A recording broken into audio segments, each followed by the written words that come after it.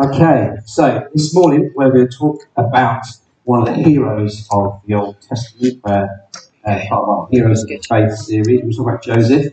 And for the children here, even grown-ups as well, if you haven't yet got one of these colouring sheets, you can basically colour in by numbers Joseph's coat. All you need is 9 different colour pens. There are lots of pens around. You might have to share them around, so if you've got some pens, just check other people who've got these pens around as well. So do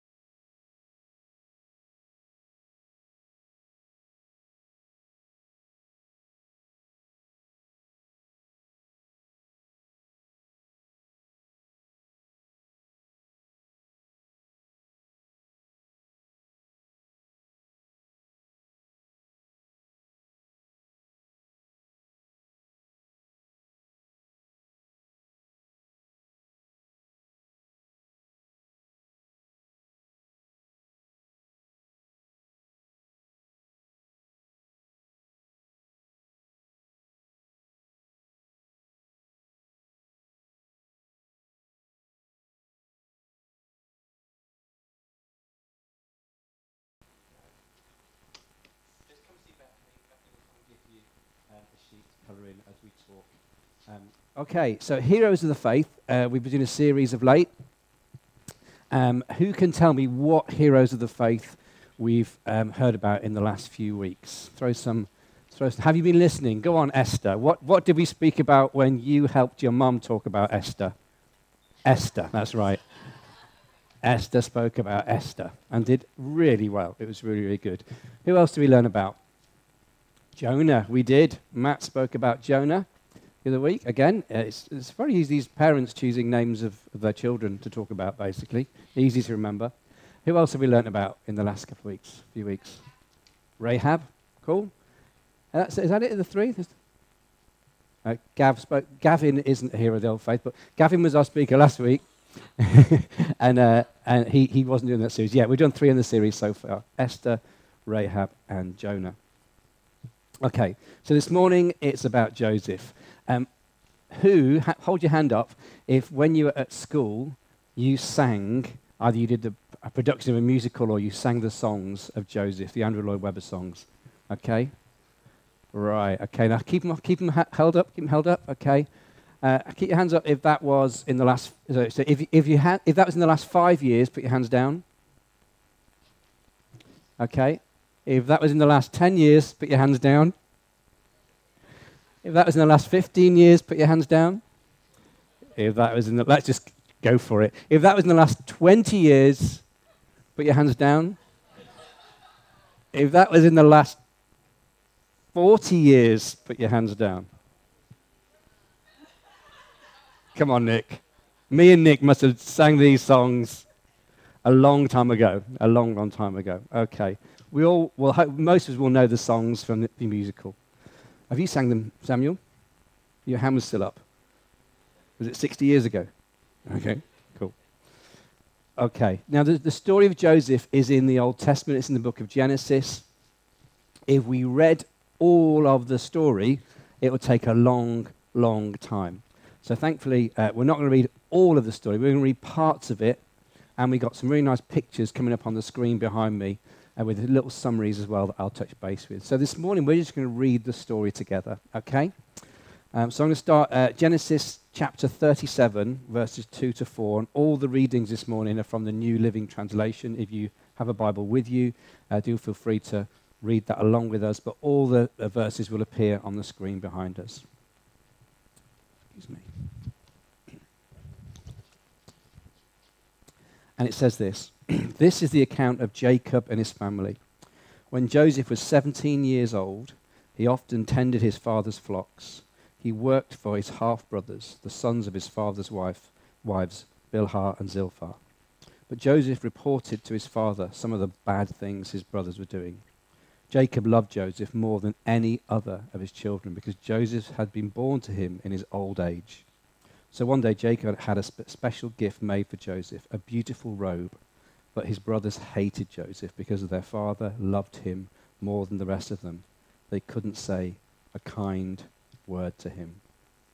So there we have it. Jacob was a Hebrew. He lived in Canaan, and he had 12 sons. His favorite was Joseph. And he gave him a present, and that was a really expensive coat of many colors. And this made Joseph's brothers very angry and jealous.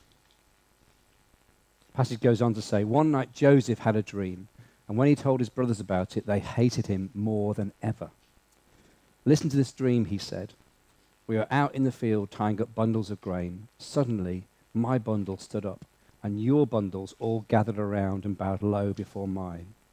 His brothers responded, so you think you'll be our king, do you?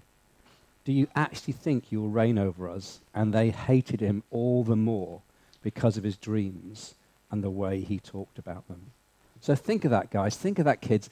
If you imagine you've got brothers and sisters, and in the morning you wake up and you get into school uniform and say, you know what, last night I had a dream that, you were all little hamburgers, and I was a big, giant hamburger, and you were all worshipping me and bowing down to me. That's not a great way to kick off the day with your siblings, is it?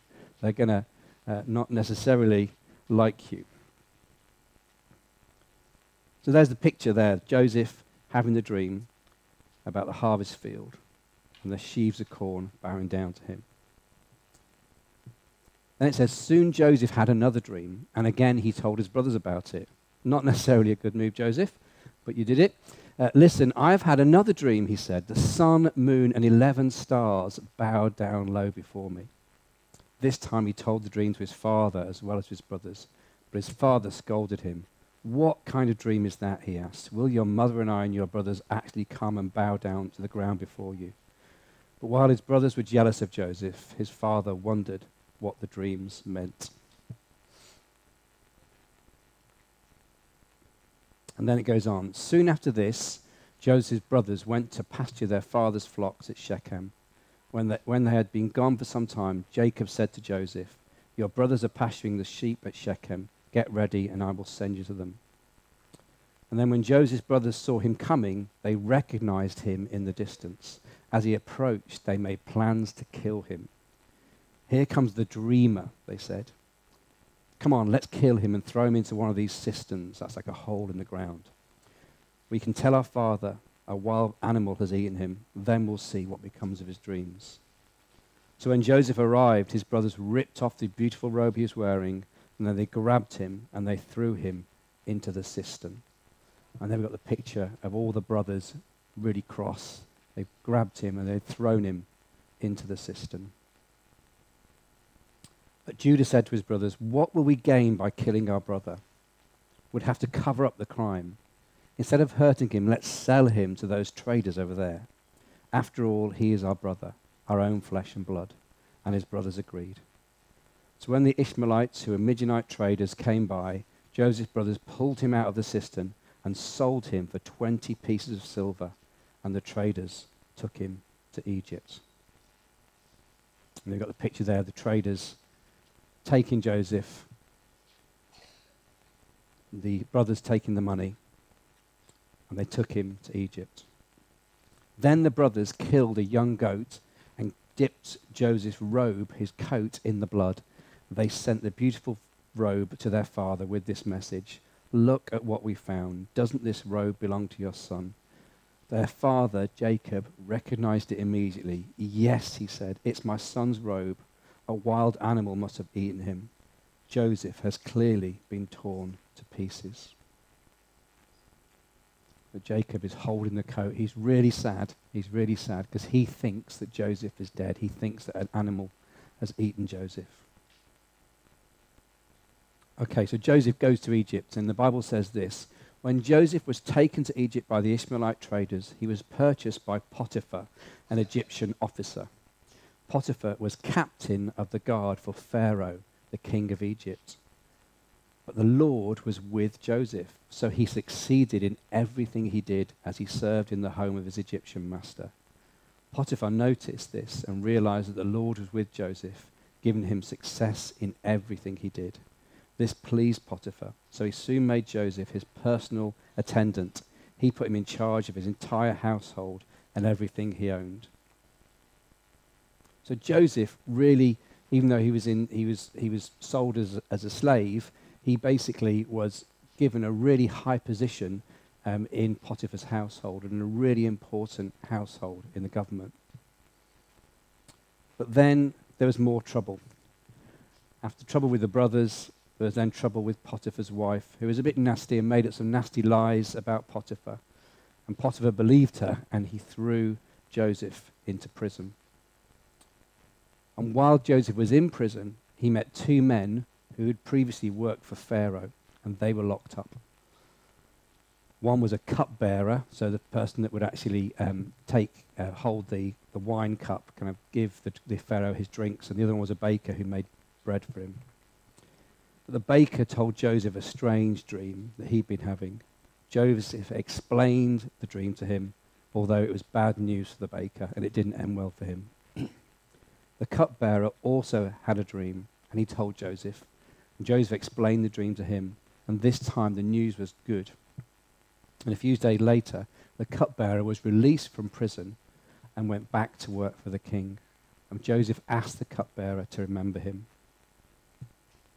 A while later, it was Pharaoh's turn to have some strange dreams. And no one, all his advisors, they couldn't tell him what they meant. The cupbearer told the Pharaoh about Joseph and his ability to interpret dreams. So Pharaoh sent for Joseph, and Joseph told him about the dreams.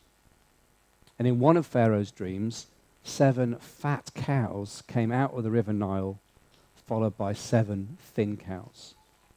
And in the second dream, 7 fat stalks of corn were eaten by 7 thin corns of storm. So these are weird dreams. I mean, dreams are weird, yeah? These were pretty weird on that scale.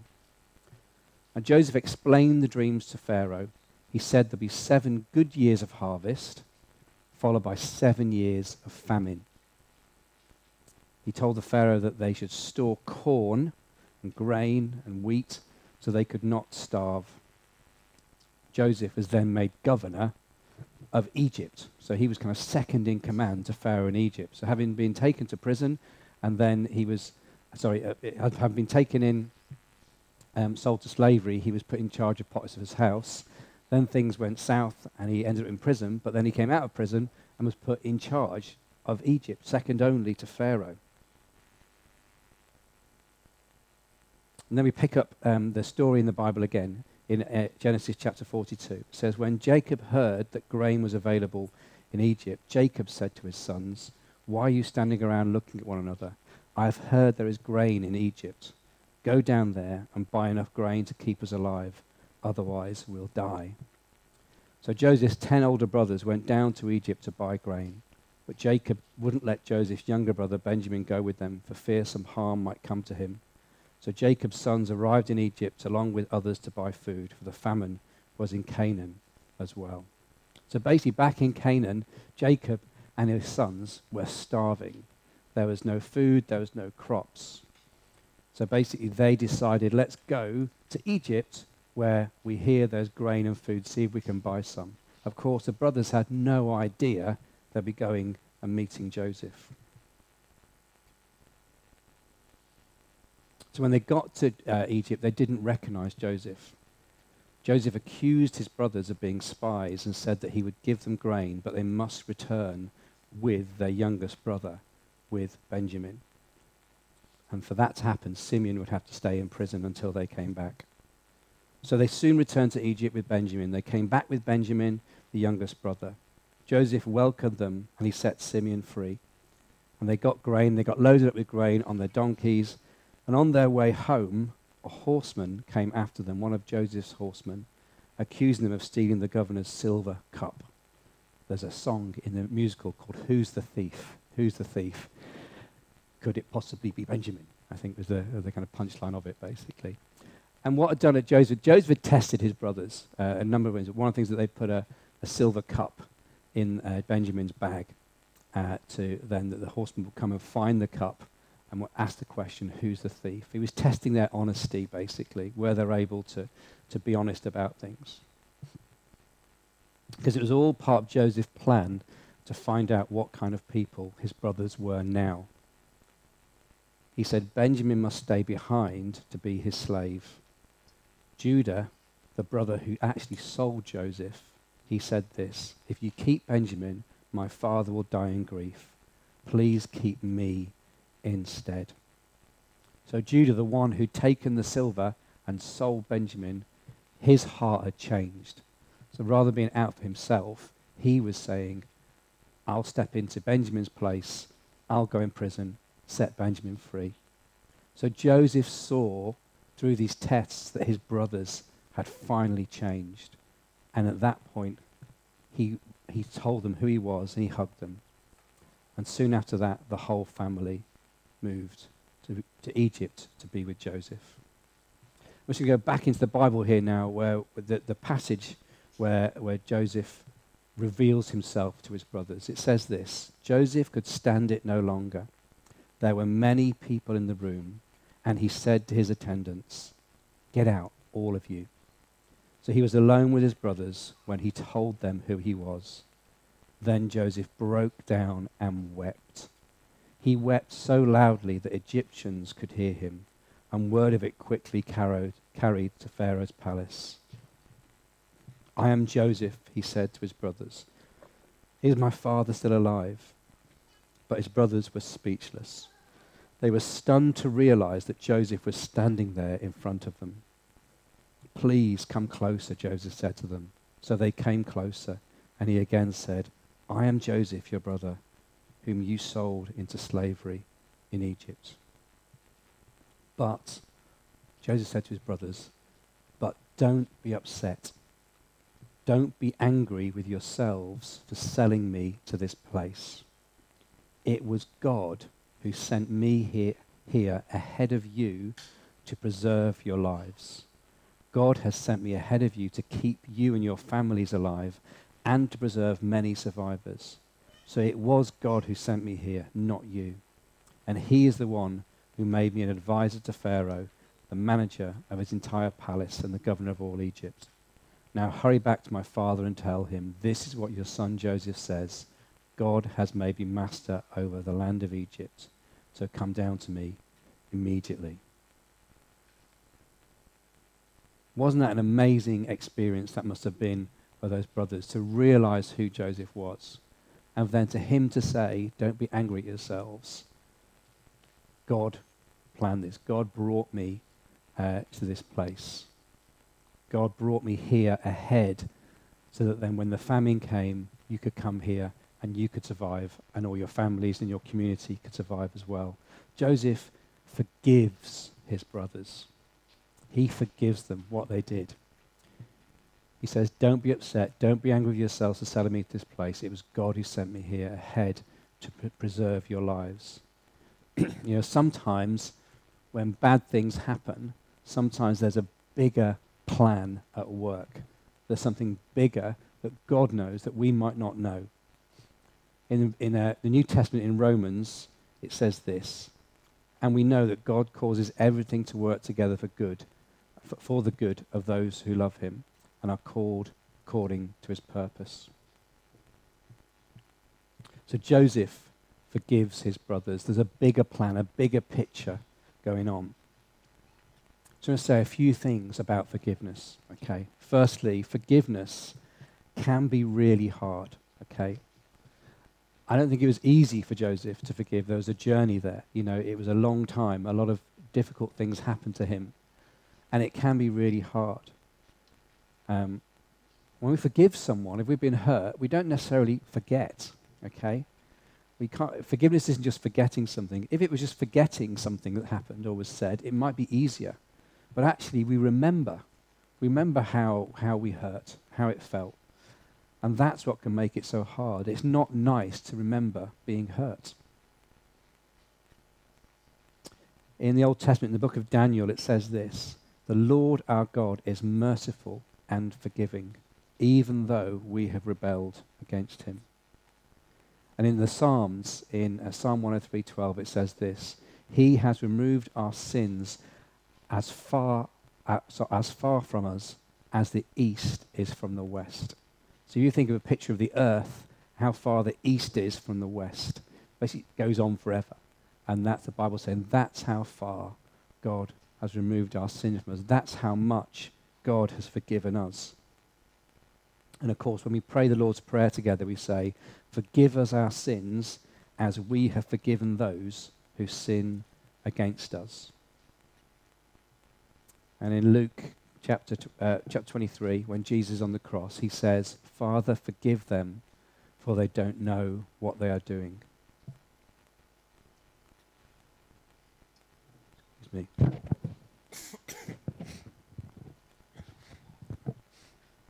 So God has forgiven us. And through Jesus on the cross and the price he paid, we can now be restored to the Father. But there's a cost to that. And that cost is we need to forgive as well. But forgiveness doesn't mean that we have to be silent about it. If we've been hurt, if anyone said anything or done anything towards us that hurts, it's really important to talk about it and to talk about it with someone you can trust, okay? So forgiveness doesn't mean we have to be silent. And Joseph's brothers still had to face what they had done. They still had to be tested. They still had to face up to the consequences of what they'd done. Joseph had to test them, see if he could trust them again.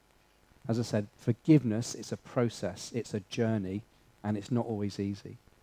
But in time, forgiveness can bring healing, it can bring peace, and it can bring freedom from the hurt and the sadness that we might feel. And it can release the person who's done the bad thing from the guilt of that as well.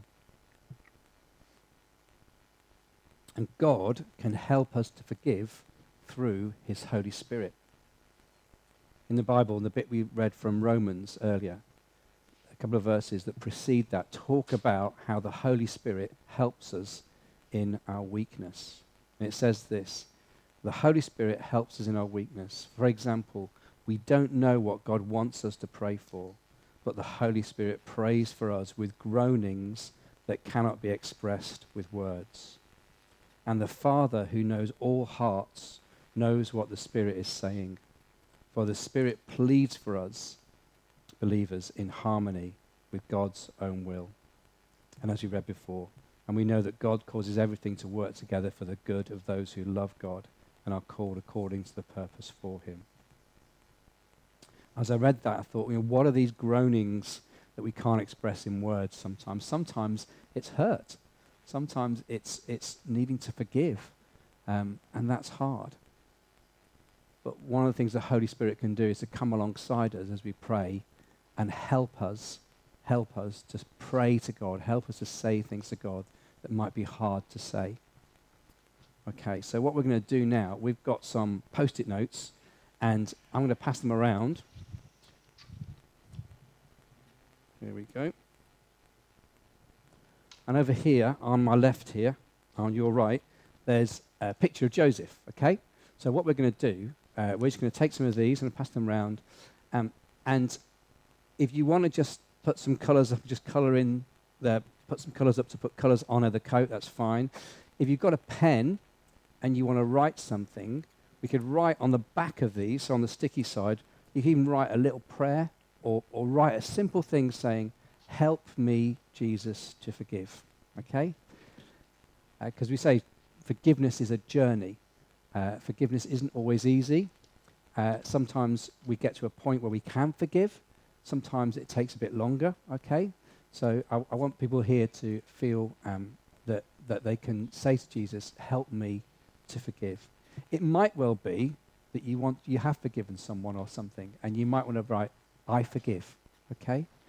You might want to write, "Thank you, Jesus, for forgiving me," okay? Or as I say, you might just want to keep your thoughts a bit more private and then simply put the stickers on. At the end of this, we are going to dispose of this securely, so whatever is written, we're not going to be reading it or sharing it with anyone. It's going to go away, okay? It's going to be shredded. Okay, so I'm going to pass these around. And who wants to, in fact, Nana, could you help me? Take some, go and pass those around, yeah? With some pens. Could you do that for me? Who else can help? Whoops. Go on. Pass those around as well. You going to pass them around? Just go and pass them around to everybody. You might need to split the pads a bit, basically, and then throw them some pens as well, yeah? Some more there. It's all right. You've got purples. Here you go. You might need to split the pads, guys, and spread them out a bit more.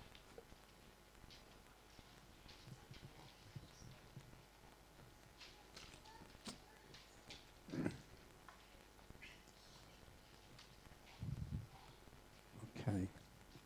You pass me a pad, please? Oh, just one or two, fine.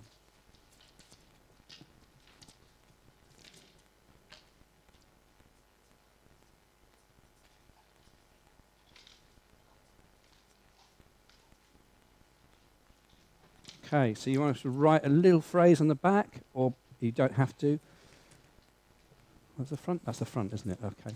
And then you write on the front or back, that's fine, basically. And then when you've done that, you just come right over here to Joseph. And we've got the coat here. We're going to make lots of colours. Okay? And don't worry about this middle bit. This can be the coat as well. Just kind of cover Joseph with lots of colours, yeah?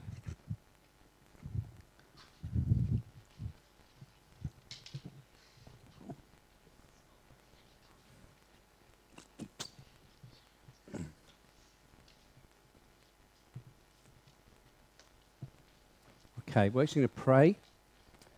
If any of you would like us to pray with you this morning, maybe as we've talked about the story this morning, it's kind of piqued something in you. Actually, I need to forgive someone, or I need to be forgiven. or I just need to know God's forgiveness, we would love to pray with you. And what we can do, if you want to come down to the front, we'll make sure someone comes and prays with you this morning. And then we're going to just wrap up, basically. We're going to, we're going to do the barbecue. Okay. So we're going to be wrapping up here pretty soon and getting packed away, and then we're going to head over to the barbecue. As Pip said earlier, even if you've not come prepared with food for the barbecue, we've got loads of it, so do come. It'll be great to see you at the barbecue. If you need to know how to get there, then come and speak to one of us, and we can make sure you get that information. Okay, so Father, I just thank you for this morning. Father, I thank you for your forgiveness, that your forgiveness is complete, that as far as the east is from the west, you have removed our sins from us. And Father, I thank you for the story we read this morning, the story of forgiveness, the story of grace and of mercy.